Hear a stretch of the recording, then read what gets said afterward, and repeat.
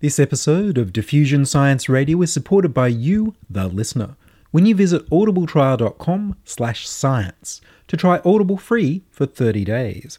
Go to www.audibletrial.com/science to receive your free audiobook today. Or make a donation directly on www.diffusionradio.com.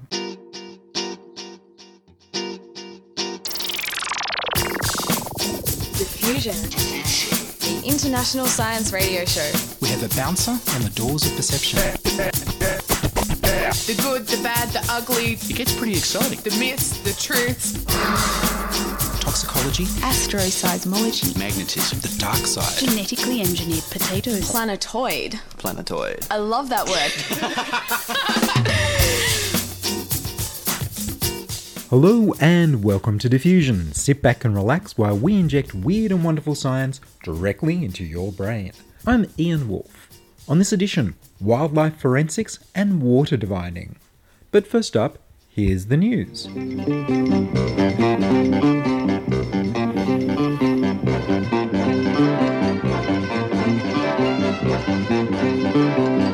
Hoverboards at last? In the 1985 classic science fiction movie Back to the Future, Marty McFly travels 30 years into the future, where he gets around on a hovering skateboard.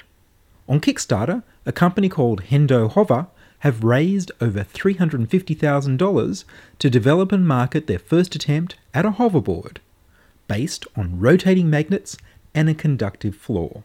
Yes, just like the early Daleks from the 1960s Doctor Who, the Hendo Hover can only work on a conductive surface, specifically a non-ferromagnetic conductor like copper or aluminium. Basically, it's a high-power quadcopter with magnets spinning instead of rotors. The board has 4 hover motors. They work by spinning strong rare earth magnets, which generate a current in the conductive surface by their movement, which in turn generates an opposing magnetic field. The magnets rotating and the magnetic field temporarily generated in the floor repel each other, and the skateboard hovers. Currently they hover around 2 centimeters, which is enough to overcome friction. To make the magnets more effective, they're organised as a Halbach array, where the magnetic fields on one side cancel out and on the other side reinforce, so you only have magnetic fields pointing in one direction. So how is this different from magnetic levitation trains? Maglev trains use superconducting magnets cooled by liquid nitrogen, which is a very expensive way to do things. The hover motors work with rare earth magnets at room temperature. In addition to their $10,000 hoverboard, the company are offering a cheaper $300 to $900 developer kit, which consists of a white box that hovers on one hover engine. The battery life is currently around 12 minutes, after which you have to spend another 2 hours recharging the battery. The white box can lift around 3 kilograms and it's designed to be taken apart, so you can incorporate it into your own gadgets. Otherwise, it's just a box that hovers above a metal plate. The company's also designing a hover park for its customers to ride their hoverboards. Apparently, this is mainly for publicity. The company sees itself making the big bucks marketing the magnetic levitation technology to the mainstream for use in hospitals and buildings endangered by earthquakes. Henderson is an architect, and his first idea for magnetic levitation was for buildings to be cushioned against earthquakes. The hoverboard happens to be scheduled for demonstration on October 21st, 2015, which happens to be the date in the future that Marty and the Doc travel to in the movie. The wonderful hackaday.org website reported on this and offered a reward for any hacker who could make his own working version of the hoverboard technology, and share the instructions with everybody. A day later, Gelmeister came forward with a project he'd already been working on and claimed the Hackaday prize. Now anyone can build their own. Gelmeister wrote, "Get some powerful magnets, some brushless outrunners, controllers and lipos, and a thick sheet of aluminium, and you can get things hovering quite quickly. Just make a ring of magnets, arranged alternately north and south, and spin them. It's that easy. Make them in counter-rotating pairs to cancel out the drag, and have enough to make a stable hoverbot, and you are done."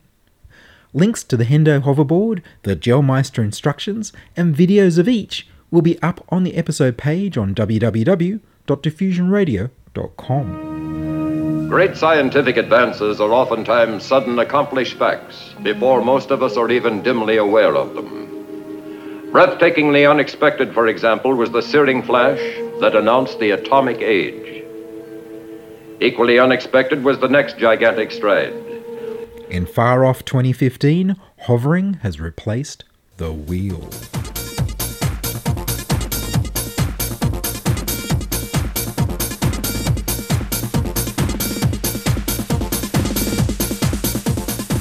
You're listening to Ian Wolfe on Diffusion Science Radio. Send email to science@diffusionradio.com. We're brought to you across Australia on the Community Radio Network and podcast over the internet on www.diffusionradio.com. Solving environmental crimes using wildlife forensics. Inspiring Australia is hosting monthly talks by scientists at libraries around Sydney. This month I went to the Customs House Library at Circular Quay to speak with Dr. Greta Frankham. She works at the Australian Centre for Wildlife Genomics at the Australian Museum Research Institute. We spoke in the library, so Greta worked hard to be loud enough for the recording, but quiet enough not to bother other people in the library. I began by asking her, what are wildlife forensics? Currently, we just do a lot of the actual DNA identification of things that have been seized through the wildlife trade in Australia. It's wildlife trade and fisheries infringements that we mainly deal with, and it's when the animals are not in their entirety, so they need to come to us and to get a species identification through a DNA test. And you had a whole list of environmental crimes, and you pointed out that some of them fund terrorist groups. Yes, there was a recent report that came out from Interpol. It suggested that a lot of the wildlife or environmental crime is funding terrorist groups. It also involves organised crime and insurgencies, as well as corrupt sort of movements. So it's not just people thinking they can make a buck out of it here or there. Because of the low risk in terms of it as a crime, there's not such high levels of prosecution. A lot of the big organised crime groups and terrorist groups see it as an easier way to make money instead of things like the trade in illegal weapons or drugs trade.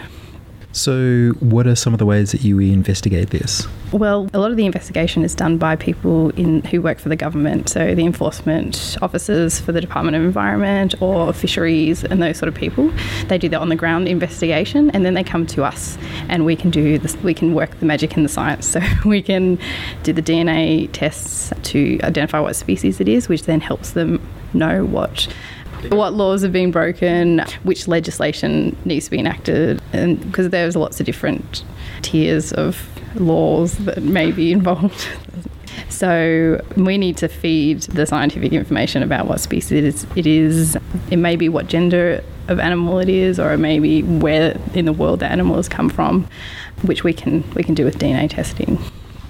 And you've had to investigate cases where people have been smuggling animals into Australia? Yes, we often get calls it's mainly birds that get smuggled into Australia. Also, the reptile trade is quite big because it's very popular for pets. So when those get smuggled into Australia, we mostly deal with the bird eggs because it's not obvious what species it is when it's brought into the country. We often, if it's something like a live reptile or something like that, we might talk to our morphologists at the museum because they can identify based on morphology the species that are involved. And morphology is the shape? Yes, so the physical characteristics of the animal, the shape, the colour, the size. So those often very indicative of what species or different species based on different patterns or colours or shapes. And some of the animals they want to introduce could be quite a problem if they got loose. Yes, we all know that Australia has a really unique fauna assemblage already, so when something comes into the environment that could upset it, it can be a major problem. We've all seen that with the introduction of things like foxes and the cane toad. So sometimes species that are brought in that are popular in the pet trade may also be actually very good at invading and establishing their own populations. So we don't want that to happen. I suppose also there are pest species that come in as well, so that's also an issue. And on the fishery side, there's things like shark finning. So shark finning, it's been a very big industry for a long time. Shark fins are quite popular as a food item in some parts of the world, especially Asia. So shark finning is very detrimental to shark biodiversity across the world. Animals are caught, their fins are removed, and then they're just dumped in the ocean. So the animals drown. So it's also a very cruel way of killing an animal. But we've been called in to identify the species of shark fins that have been seized off boats coming in back into ports in Australia. You can't just have a shark fin on board, that's illegal. It must still be attached to the animal if you are allowed to fish sharks. Because a shark fin in itself is very hard to identify species, they will come to the DNA lab at the museum and ask us if we can do a DNA identification, and based on that identification of species, they can then enact the right punishments or proceed with prosecution. It may be an endangered species, or it may be a species listed under the CITES Convention, which is the Convention of International Trade of Endangered Species. And you also have been called to investigate crimes of cruelty to animals, like the cockatoos. Sometimes we are rung up by the police and they ask us to come and look at animal cruelty cases. So yes, I gave an example in the talk today where someone had driven their car through a flock of cockatoos, and so we matched the blood spatter on the suspect's car to that of we identified it as that of cockatoo. So that was then that evidence led to a charge of animal cruelty. We don't do that often, but we have been involved in several animal cruelty cases. We do a bit of research that will hopefully go a long way to helping us better combat wildlife trade. So we've got students working on developing better genetic markers so that we can identify rhino horns to the individual rhino that it came from, as well as having a nice and easy species test. So there are several different species of rhino out there, and so it's good to know what species of rhino we're dealing with. They're all under the same sort of poaching pressures, but the black rhino versus the white rhino in Africa, they have different population numbers, so there are subtle differences in how they need to be managed. So we need to know what species it is, then we can track back to the populations and then hopefully better combat the wildlife trade in that area. And you had stories about testing ivory with hot needles. So there's several different ways that we can test if ivory that is seized is actually ivory, because product mislabeling or fraudulent trying to sell ivory, something that's not ivory as ivory, happens because, of course, it is an expensive commodity.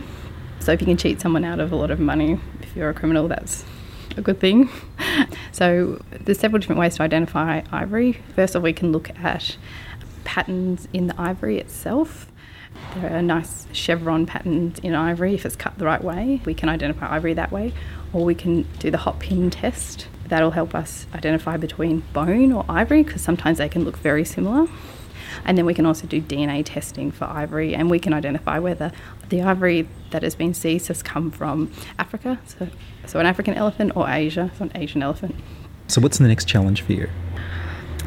Currently we do a lot of, I'd say, service providing, where we do the DNA testing for other organisations, but we do really want to build up our innovation in this area and be able to put more resources into researching and coming up with better ways to help combat wildlife trade in the future. So it's something that we're definitely trying to build as a strength within our lab. It's one of the many different things that we do in the Australian Centre for Wildlife Genomics, one of the more exciting and interesting things that we definitely do.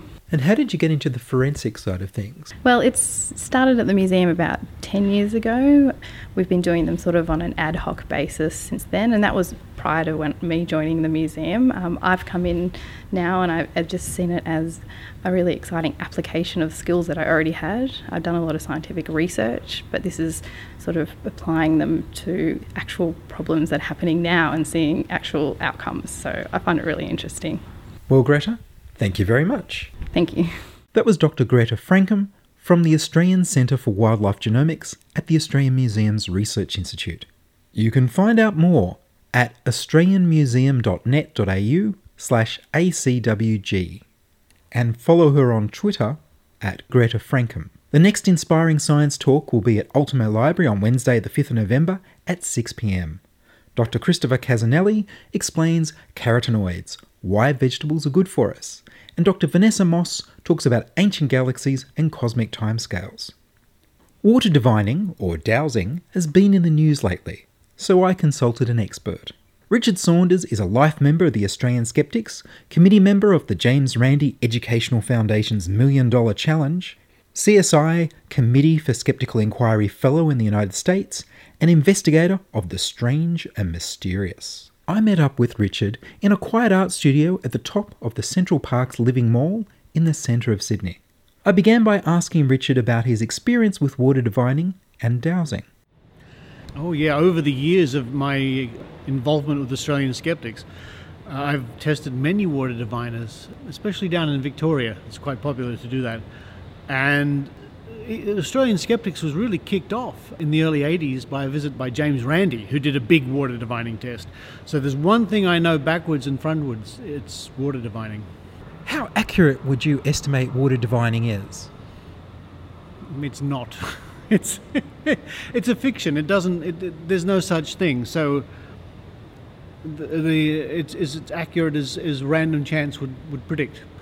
Now, what we're talking about here is the way that the rods move, or the pendulum swings back and forth, with the claim that the water under the ground is making those rods move and the pendulum swings back and forth.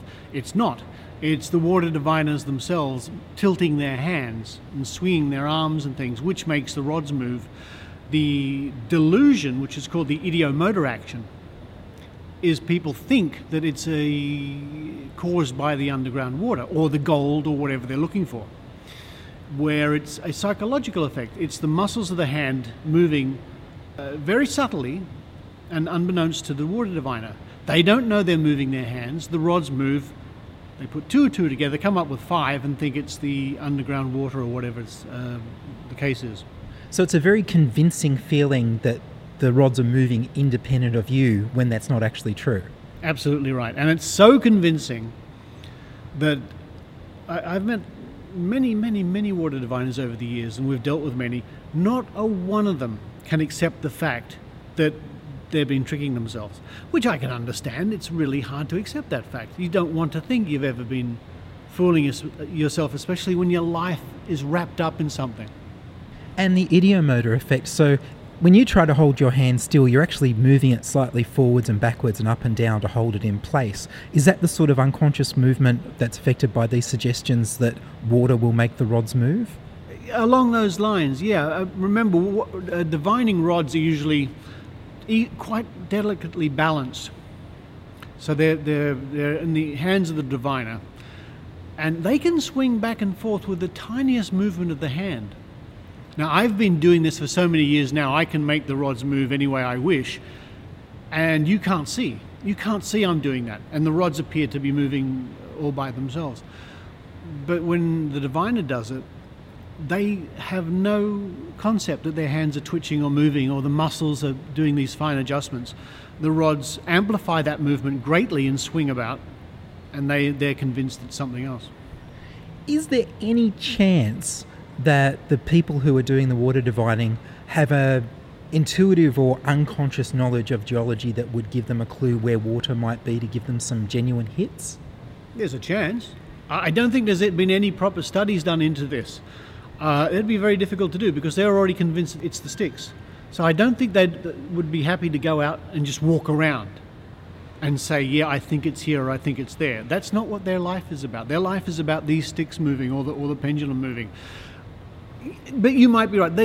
They might have a feel for the land. Some, guys who've been, and men and women who've been out in the countryside all their lives.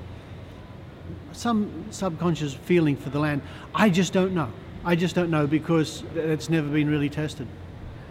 People who haven't seen the divining rods, could you give a description of what it looks like when someone tries to do water divining? Well, divining rods come in all shapes and sizes. They're quite extraordinary. I use, for demonstration purposes, I use coat hangers, which are bent in an L shape. I hold the shorter end of the L, and the long end of the L extends out from my body, and they swing around like that. But some diviners use all manner of curved sticks or twigs or forked sticks They're all different. Some use tiny little metal rods that just swing in there between their thumb and forefingers. Some use big pendulums. I saw one guy using a cricket ball.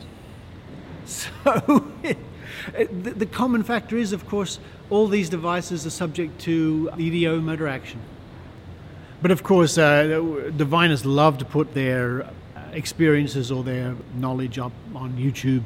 If you Google or go to YouTube and look for water divining, not only will you see many examples of diviners out there doing their stuff, and you can look at that carefully, but you will also find the documentaries I've been involved with, like the Mighty Midda Muster Water Divining Challenge and the James Randi test originally back in 1980. So there's a lot of material out there.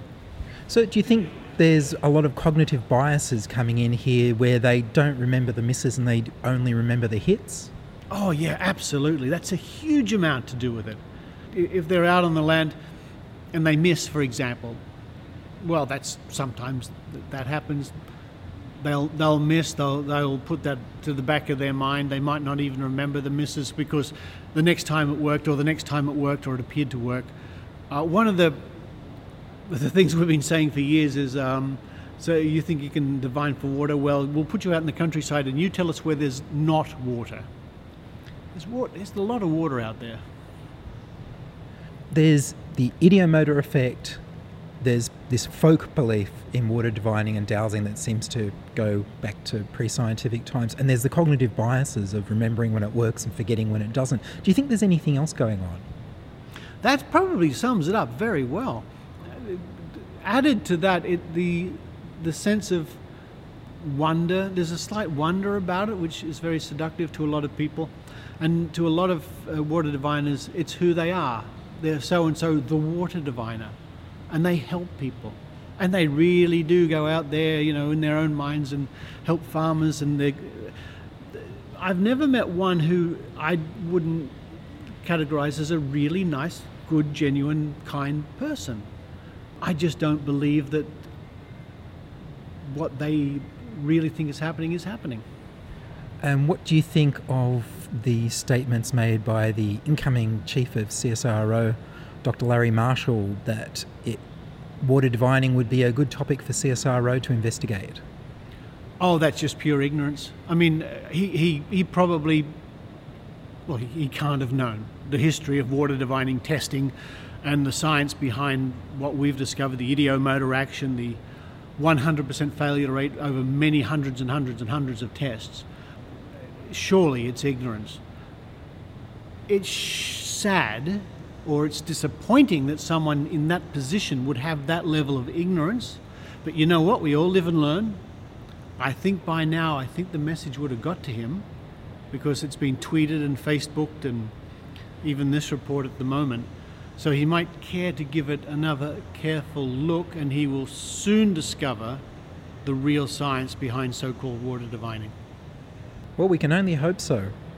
Water divining is one of these wonderful things that it's a great introduction to skepticism and critical thinking, because it looks real and it's seductive and it's fun. We when we test water diviners, we have a good time. Until the test results come back and all the water diviners fail, and they're not so happy after that. And it's a good introduction to psychology too, because no matter how many times a water diviner fails a test, it will not shake their belief in water divining. That's locked.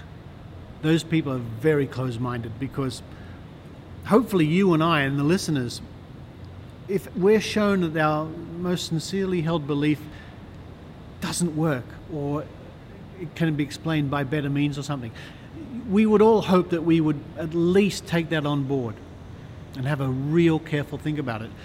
Water diviners, that's not a concept that comes into their head. Water divining works, end of story. And you've let people play with water divining rods and with the Mystery Investigators. Mystery Investigators is a show I'm involved with primarily for schools. And one of the tests we do, or the demonstrations, is water divining, because it teaches the kids how to do a double-blind test. And a double-blind test is a great leveler. If you think you've got a power or a claim that really works, a double-blind test can usually sort it out. But the kids have a ball. They love running around with rods looking for hidden water, yeah. So, for example, we have 6 buckets, and we hide a bottle of water under a bucket. The important thing is the student who's coming up to have a go doesn't know which bucket the water is under, and we roll a dice to determine that. But the people who hid the water leave the room. So nobody in the room knows where the bottle is, and this is teaching kids the importance of a double-blind test. So no clues are given to the water diviner by people fidgeting or coughing or whatever the case may be. So it's a wonderful demonstration too. And people can hear you on the Skeptic Zone. The Skeptic Zone is a podcast I've been doing now for 6 years, me and a group of friends, and that's at skepticzone.tv. Well, Richard Saunders, thank you very much. My pleasure. That was Richard Saunders talking about water divining. You can listen to his Skeptic Zone podcast at skepticzone.tv and find out more about the Australian Skeptics at www.skeptics.com.au. That's Skeptics with a K. And that's all from us this week on Diffusion. Would you like to join us? We need more people contributing stories to Diffusion.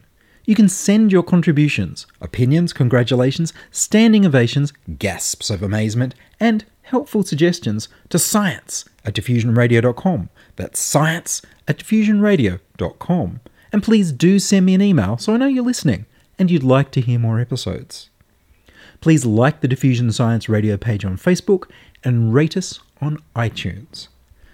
Checking production this week was Charles Willock. I produce Diffusion, which is broadcast around Australia on the Community Radio Network, and 2HHH in Hornsby, Ku-ring-gai. Diffusion is syndicated globally on the National Science Foundation's Science 360 internet radio station, and apparently on astronomy.fm. You can now hear Diffusion on Stitcher, Radio on Demand, and on the go. Download the free app from Stitcher.net and review Diffusion. Subscribe to our podcast on the Diffusion website, www.diffusionradio.com.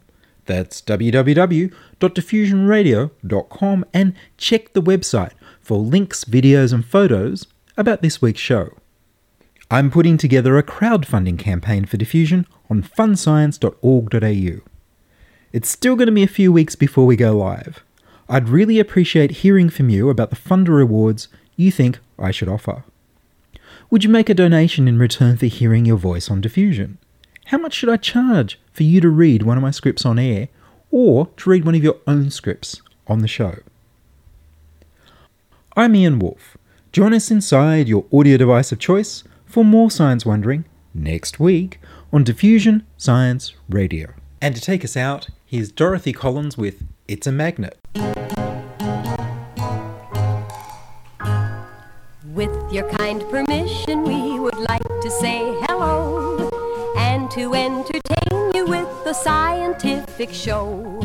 What's the first attraction? Would you really like to know? Yes! What's the first attraction? It's a magnet! Ladies and gentlemen, here's the kind of magnet that is called a bar.